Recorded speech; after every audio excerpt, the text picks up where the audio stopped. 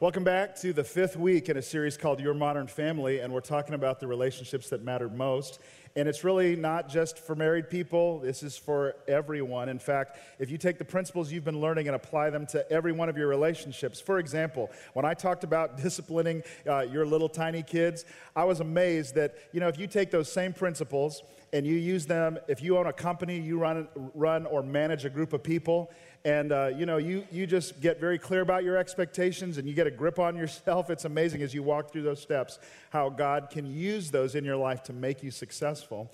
And so we started off talking about an idea that is so far from where the world is today, and that's the idea of a covenant relationship. In a world where everything's based on contract, where everything's based on, well, what are you going to do for me? And if you do for me what I want you to do for me, then I'll do for you. But getting back to the original idea that I have decided to never leave you or forsake you, for better, for worse, for richer, for poor, in sickness and in health, and to really mean that.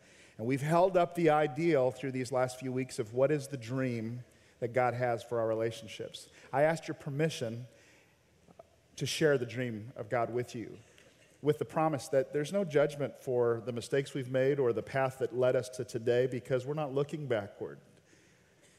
We can learn some lessons from the past, but everything about this series is about your future, where you're headed, and how we can make today the first day of the best days of our life, which I really think are in front of you.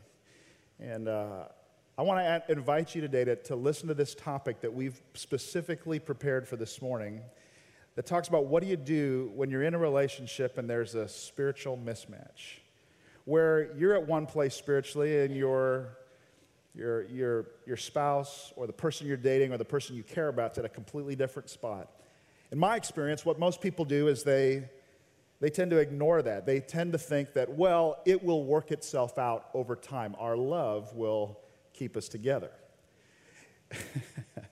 Well, here's the thing. You can have two people standing side by side, but if they're looking in even a slightly different direction, as life goes on, they end up further and further apart. And at some moment, they realize, well, what are you doing over there? And they try to grab that person to their point of view. The other person tries to grab back, and all war breaks out.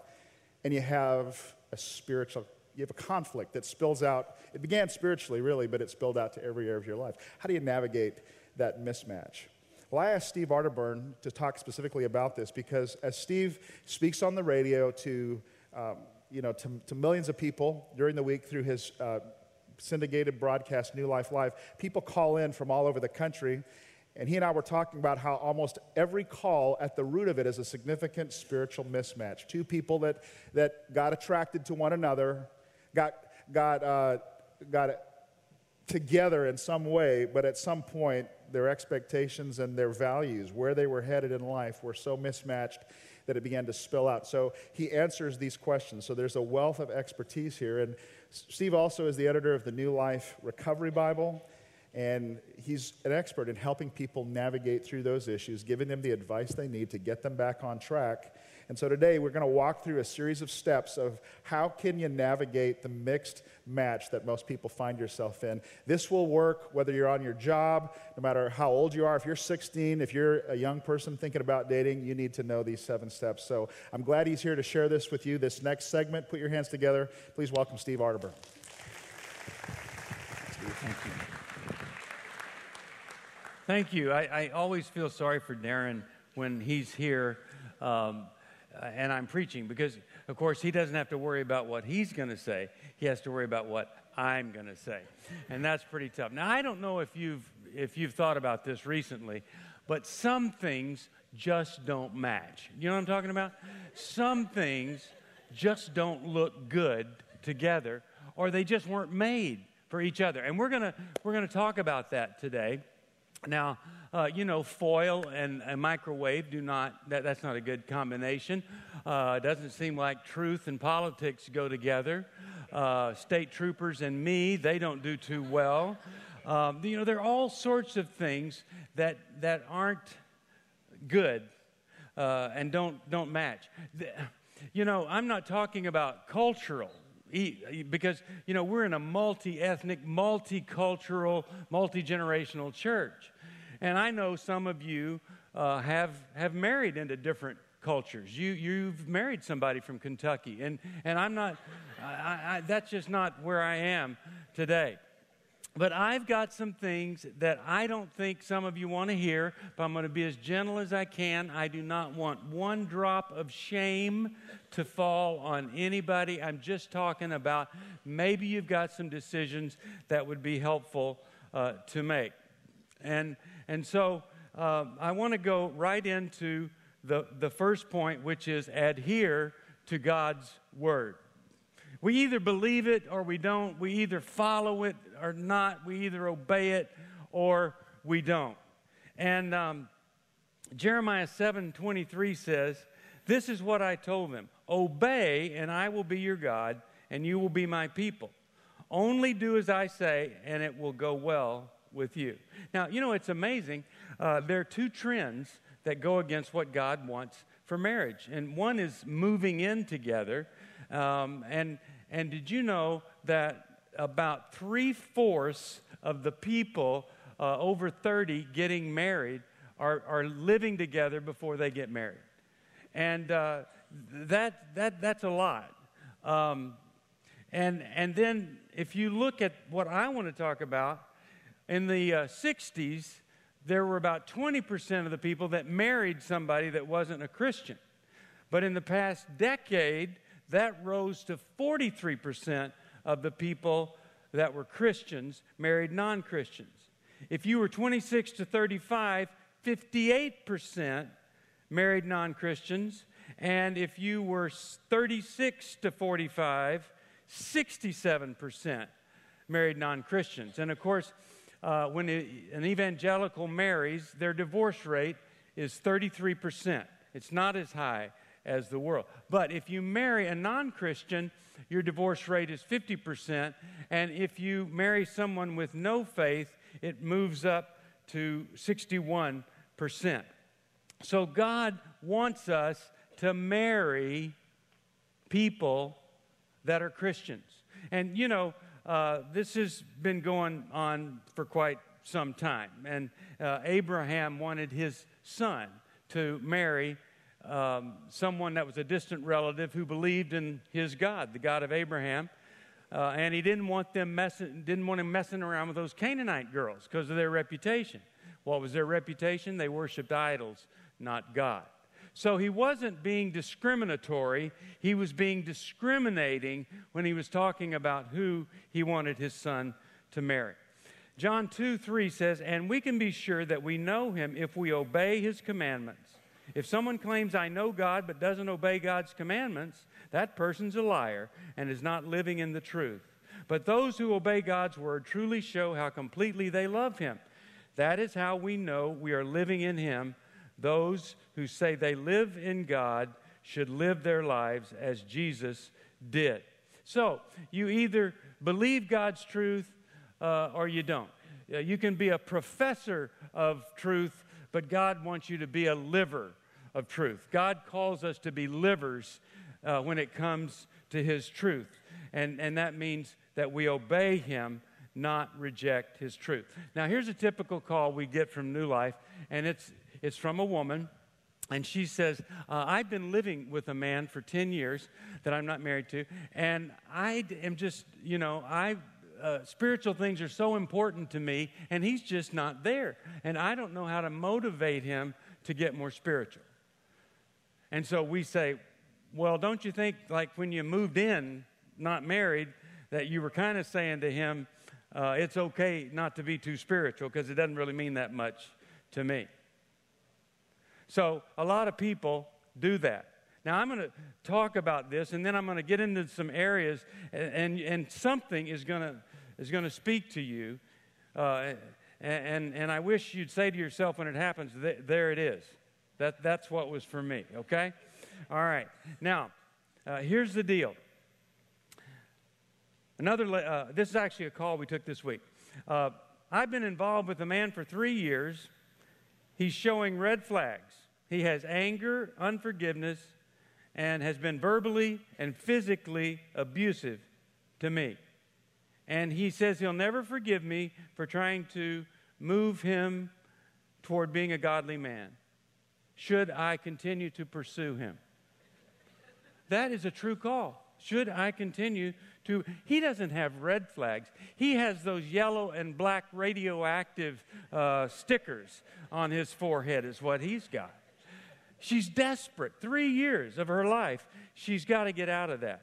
Because second point I want to make is we need to avoid getting kidnapped in an unequally yoked marriage. And if you're dating a lot of non-Christians because you're a missionary dater, which that never works at all, or you're just saying, it's all going to work out, it isn't going to work out. And you're not just committing, it's a covenant. All right, so here's what 2 Corinthians 6:14 and 15 says.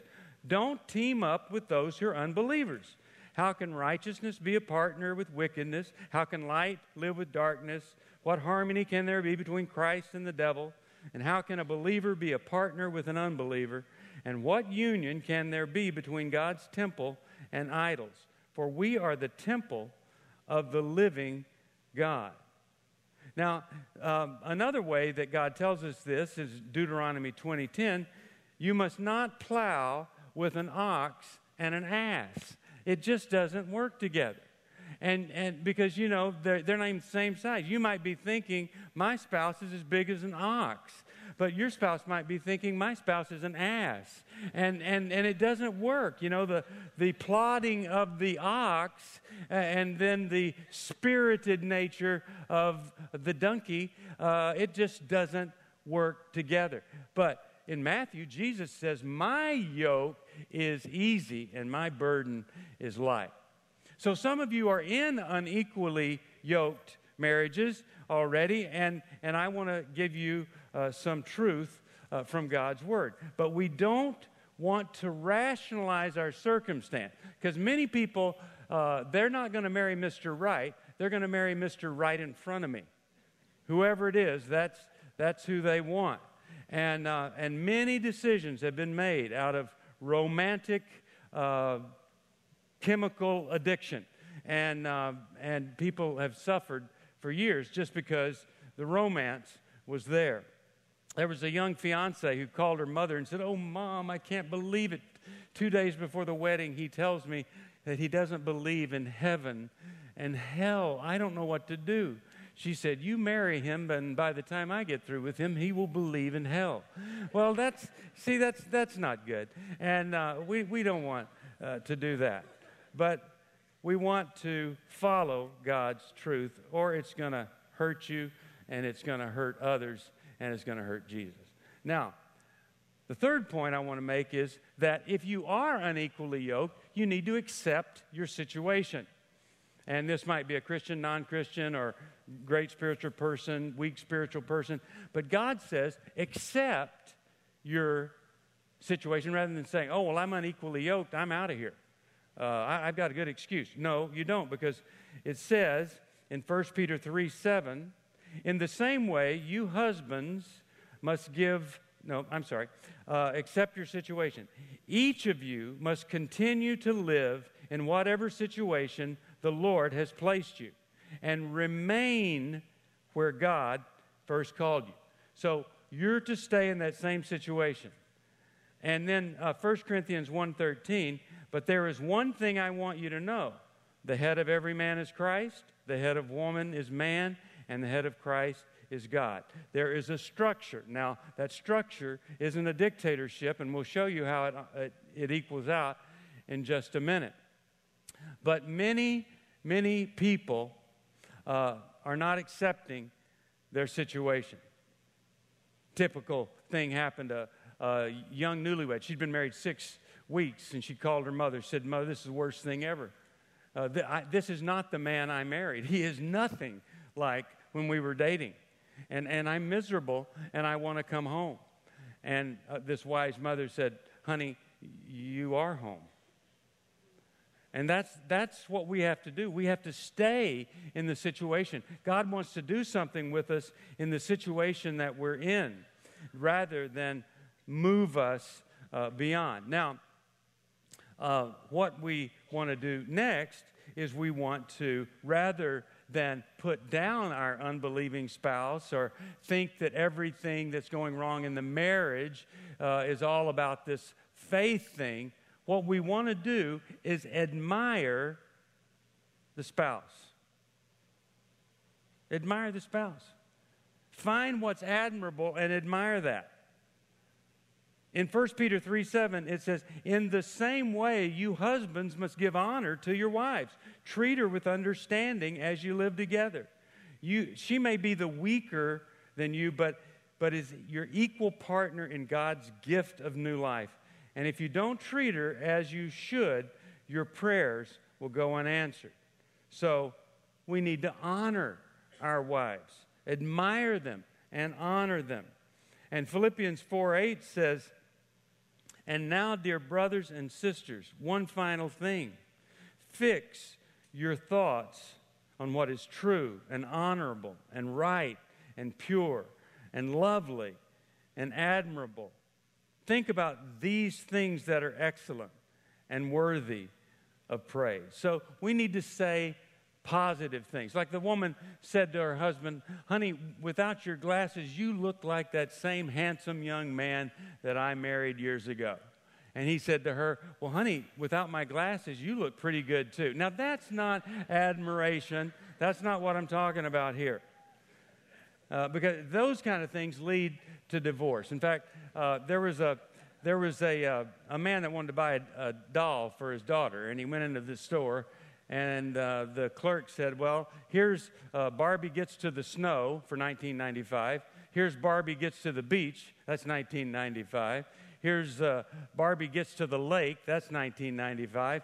And here's Barbie Gets a Divorce. That's $265. The guy says, "Why is Divorce Barbie $265? "Oh, well, she comes with Ken's house, Ken's boat, Ken's car. So it's a little more expensive there." So we don't want divorce. You don't want that. But let me tell you how you get to divorce, okay? Here's how you get to divorce. You get overwhelmed with life, the kids, the schedule, the finances, and when you get overwhelmed, Satan goes to work. And when Satan goes to work, he increases your expectations of your spouse to fix everything that's uncomfortable in your life. And so you become totally self-centered, and you start a very negative cycle that can end in divorce if you don't stop it. First thing you do is you start to distance yourself from this person who's not fixing your life, not meeting all these expectations and needs that you have. And then you start building these hurdles that you want your spouse to jump. Yeah, I want dinner on the table when I get home, or I want flowers whenever he comes back, or I want us to be able to balance the budget for the first time. And these hurdles are set up, and every time your spouse knocks over a hurdle, you just get more angry and more angry. In fact, you get so angry that those hurdles turn into walls. And there is complete rejection of your spouse, and you're trying to protect yourself from an inferior human being. But that isn't what the Bible says to do. The Bible says to honor and admire and focus on admirable and true and excellent and right and pure and things that are worthy. Let me read you what one woman, a Christian woman, wrote about her mismatched spiritual marriage. She said, "I was married to a non-Christian. I had a judgmental attitude, mentally critical to his actions and words. I was sarcastic. I played the martyr. I treated my marriage as my cross to bear. I didn't treat my husband with respect." Ephesians 5:33 says, "A wife must respect her husband whether or not he's a Christian, whether or not you feel like it, or whether or not he deserves it. I focused on my circumstances, his negative attributes. I focused on sitting alone in church with the burden of being the spiritual leader at home.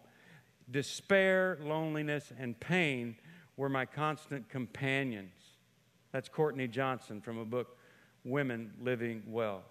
So she admits, I did not admire him. I resented everything about this man. And there's no excuse for this. Whether you're same faith or not, whatever. If you are married, you are to admire and honor that person. And you may have a hard time finding what's honorable and admirable, but find it. Or remind him of a time when you did admire it. And then number 5 is to affirm daily what is positive in your spouse. So we need to say it out loud. Philippians 2:14, in everything you do, stay away from complaining and arguing. So no one can speak a word of blame against you. You are to live clean, innocent lives as children of God in a dark world of crooked and perverse people. Let your lives shine brightly before them. And that's what we want to see happen. We want a non-Christian to be married to a Christian, and the Christian's life shines so brightly. And maybe you weren't Christians when you got married, and then she becomes a Christian, let's say. And he's talking to his buddies. He ought to be saying, I'm telling you, this Christianity thing is the greatest thing in the world. She respects me. She honors me. We have sex when I want to have sex. I mean, it's the most incredible thing ever. I'm going to look into it. It is so amazing. That's what we want to see. But instead, what we often see is just complaining or trying to manipulate the person into God or trying to force them or put them down because of their spiritual lack of strength. Well, I got to tell you, you're never going to see books like Withholding Sex Until He Beholds the Savior. That's not a book that's going to, or criticize her to Christ or treat him like a clod for God. You won't see the book Judge Her to Jesus. It's not going to happen.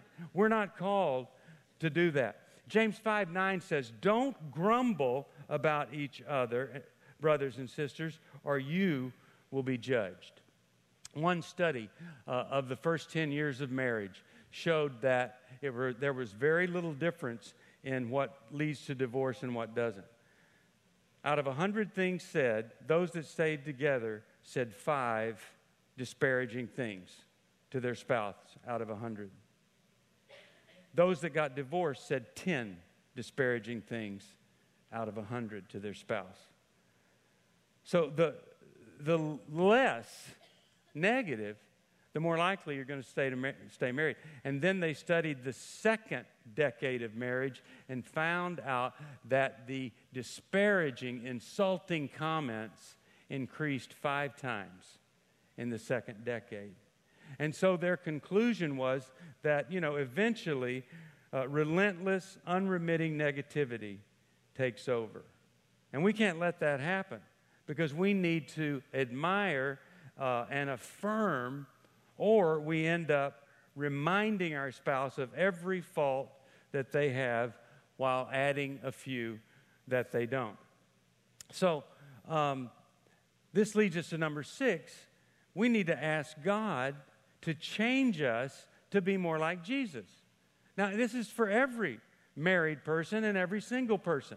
You can't lose by asking God to change you to be more like Jesus and go through whatever it takes to do that. But instead, we ask God, please finally change this other person so I can be happy. Well, let me read you an example of how that just doesn't always do the trick. Listen to this. My husband was baptized, but he did not pursue a relationship with God. And I resented all the ungodly things that he did. I felt like a martyr. I couldn't be active in church without his support, and I focused on all of his negatives. Then the unexpected happened, and my husband fell in love with God. Problems ought to be over, right? That's all she wanted. That was the problem. He just wasn't spiritual enough. My husband fell in love with God. The roles were reversed. Now he wanted me to do the extra that I had wanted from him. I became resentful of the fact that he could give up so much to the church, and I had to give up everything. I resented that he took for granted that he could give this time to others at the church when he wasn't giving it to us at home. I ashamedly admit I was jealous of his relationship with God. Now, you got to ask the question, who should she have been praying for? Him to change or her to change? You see, there's the evidence. Sometimes the other person changes, nothing changes, or it gets worse. So we need to be praying for God to change us so that we live more like Jesus. 1 Peter 3:1 says, "In the same way, you wives must accept the authority of your husband. Then even if some refuse to obey the good news, your godly lives will speak to them without any words. They will be won over by observing your pure and reverent lives." And then James 1:19, "Dear brothers and sisters, be quick to listen, slow to speak, and slow to get angry." Is that the way you are with your spouse? Are you living more like Jesus? Are you living a godly life that just bowls them over? Are you the kindest, most loving, grateful, affirming, respectful, attentive, accepting, serving person in your spouse's life? Or is somebody else filling that role? Or nobody, and your husband is dying? There's no excuse for not following that truth. But a lot of people are miserable. There was a lady speaking to a women's group, and she asked the women, "Do any of you want to mother your husband?" And nobody raised their hand except one little lady in the back. And the speaker said, "Ma'am, are you sure you want to mother your husband?" She said, "Oh, no. I thought that you said smother. I'm sorry." So we can, we don't want that. Ogden Nash wrote a little poem that I think is worth memorizing. It says, "To keep your marriage brimming with love in the loving cup, whenever you're wrong, admit it, and whenever you're right, shut up." And I love that. So either we're going to pray for God to change us to be more like Jesus, or we're going to require God change our mate. And when that mate changes, you're still going to be you. So let's change, and let's ask God to make us more like Christ. Back to Courtney Joseph, she said eventually she prayed for God to renew her love and passion for her husband. She prayed for God to show how that even when he was for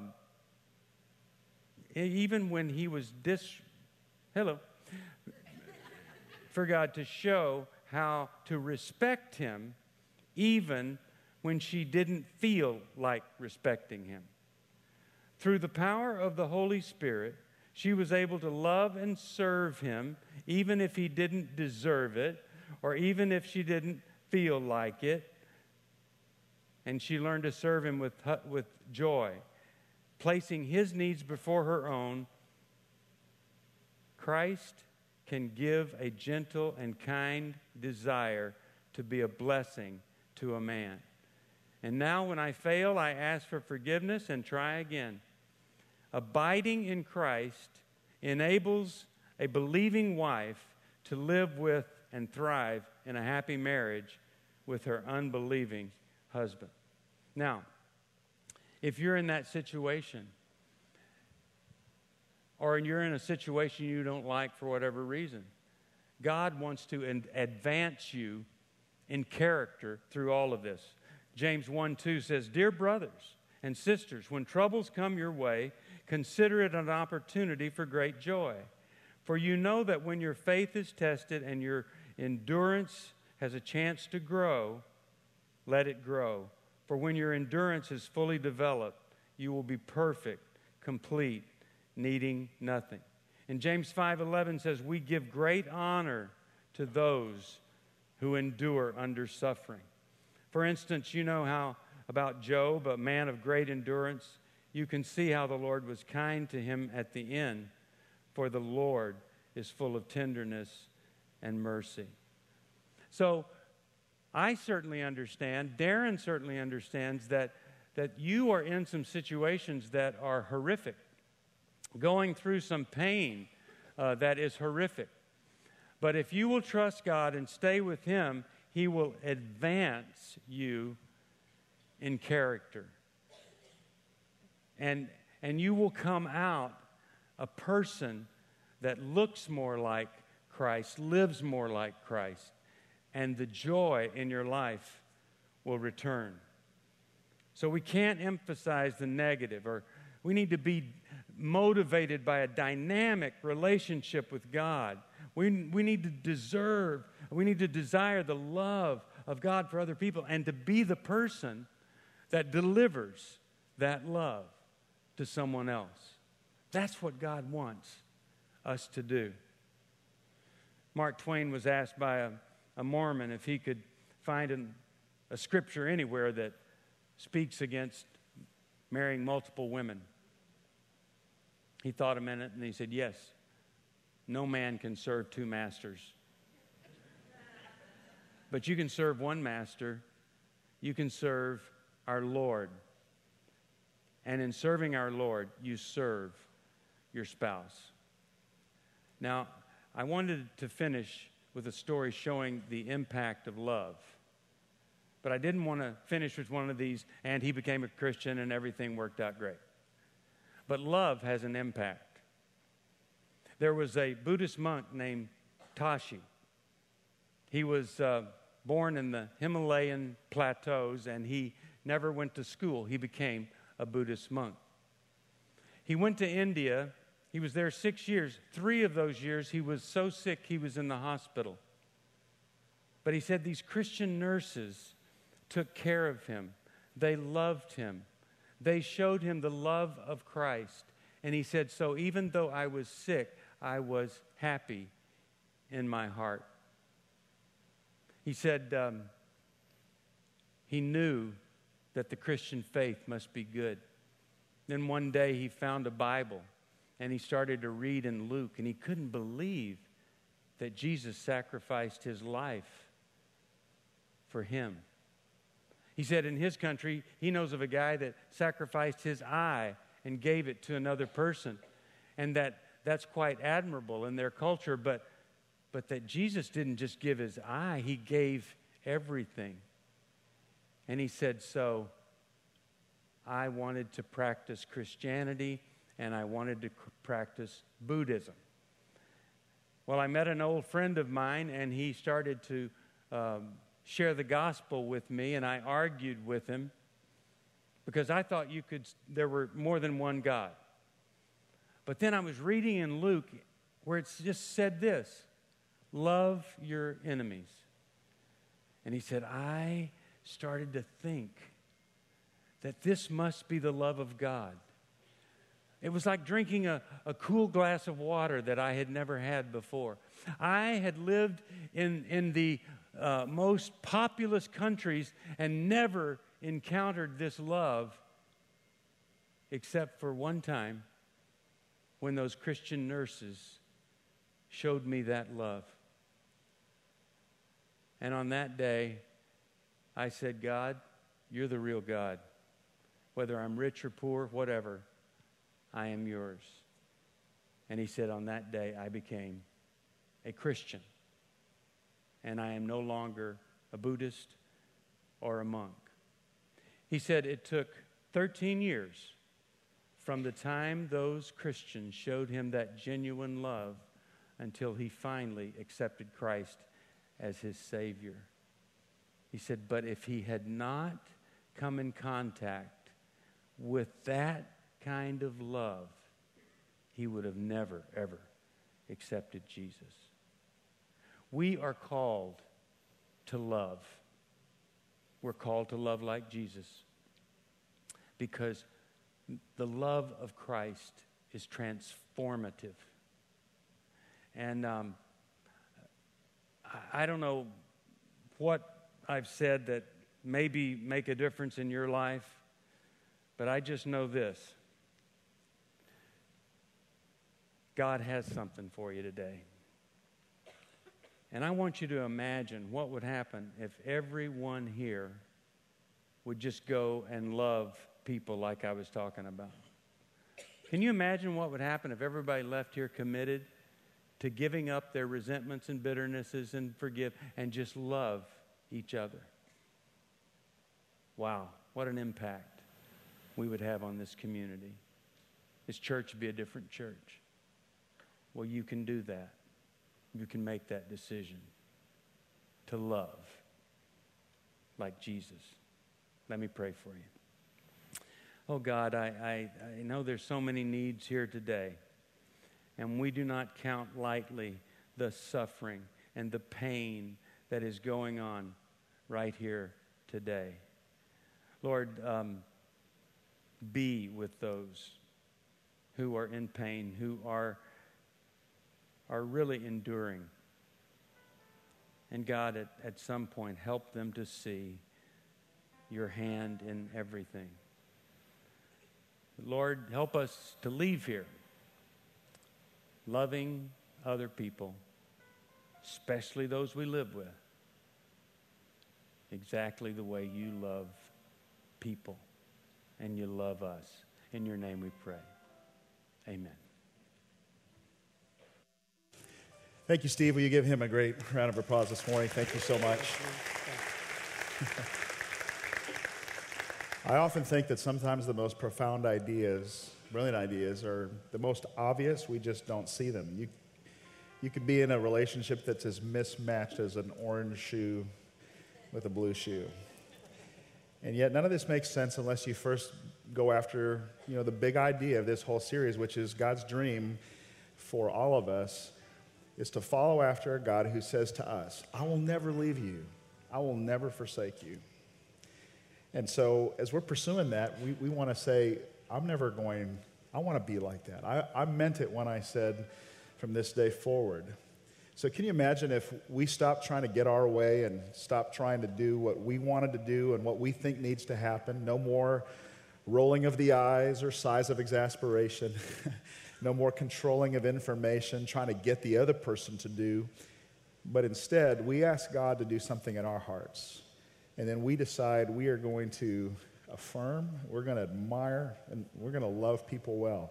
So when you love people well, that's when Christ is seen. Christ in you is really the hope of our lives.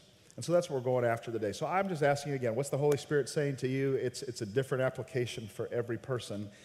But application means, what are you going to do about it? What are you going to do today? Some of you, this is a great day for you to decide, today's the day I'm going to follow Jesus. We baptize people at the end of every service, and we give people the opportunity to declare from this day forward, I'm going to follow him. If today's your day, we have everything that you need.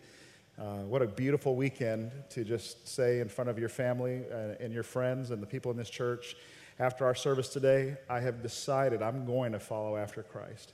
I want to give that opportunity to you and let you know that we have towels and hair dryers and all of the clothes that you need. But if today God has spoken to your heart, you can make that decision today to pursue a relationship with him. If you need prayer for any reason, we are here. We love you. We want to pray for you. In fact, I just want to remind you that one of the most normal things that you can do in church is to pray. We'll sing, we'll hear God's word, but prayer is a part of coming together. So after the service is over, I don't want anybody to be embarrassed. If you need prayer for any reason, you come forward and meet one of our team who will be here at the front, on the sides. And all you have to do is just say, I need prayer. Will you pray for me? You don't have to be a member of Heartland Church to ask for prayer. This is for everybody. And we'll stick around and pray with you and help you and even connect you to help that you need in your life. So, hey, folks, it's time for the offering. Let's give to the Lord today. Let's give him the first place in our lives with our income. Thank you for your generosity and for your giving and for your willing spirits and your heart to do that. It just makes all of this happen, all the great things that go on in our children's ministry, our youth ministry, all the way through adults. It happens because of your generosity. We say we're grateful for that. So again, if you need prayer for any reason in just a moment, please come forward after the service. We want to say we love you. Just stand with me. I want to say a scripture over you this morning as a blessing. This is the word of the Lord. Jesus said this. He said, "Peace I leave with you. My peace I give to you." It's not like the peace of this world, which has to know how everything's going to work out. It's the peace of this world. "But let not your hearts be troubled, neither let them be afraid." Amen. Father, I pray that your love, I pray the peace of the Lord Jesus, I pray the power of the Holy Spirit will be on every life here today. I pray this in Jesus' name. Amen. We love you guys. Keep coming back. Thanks for being here today.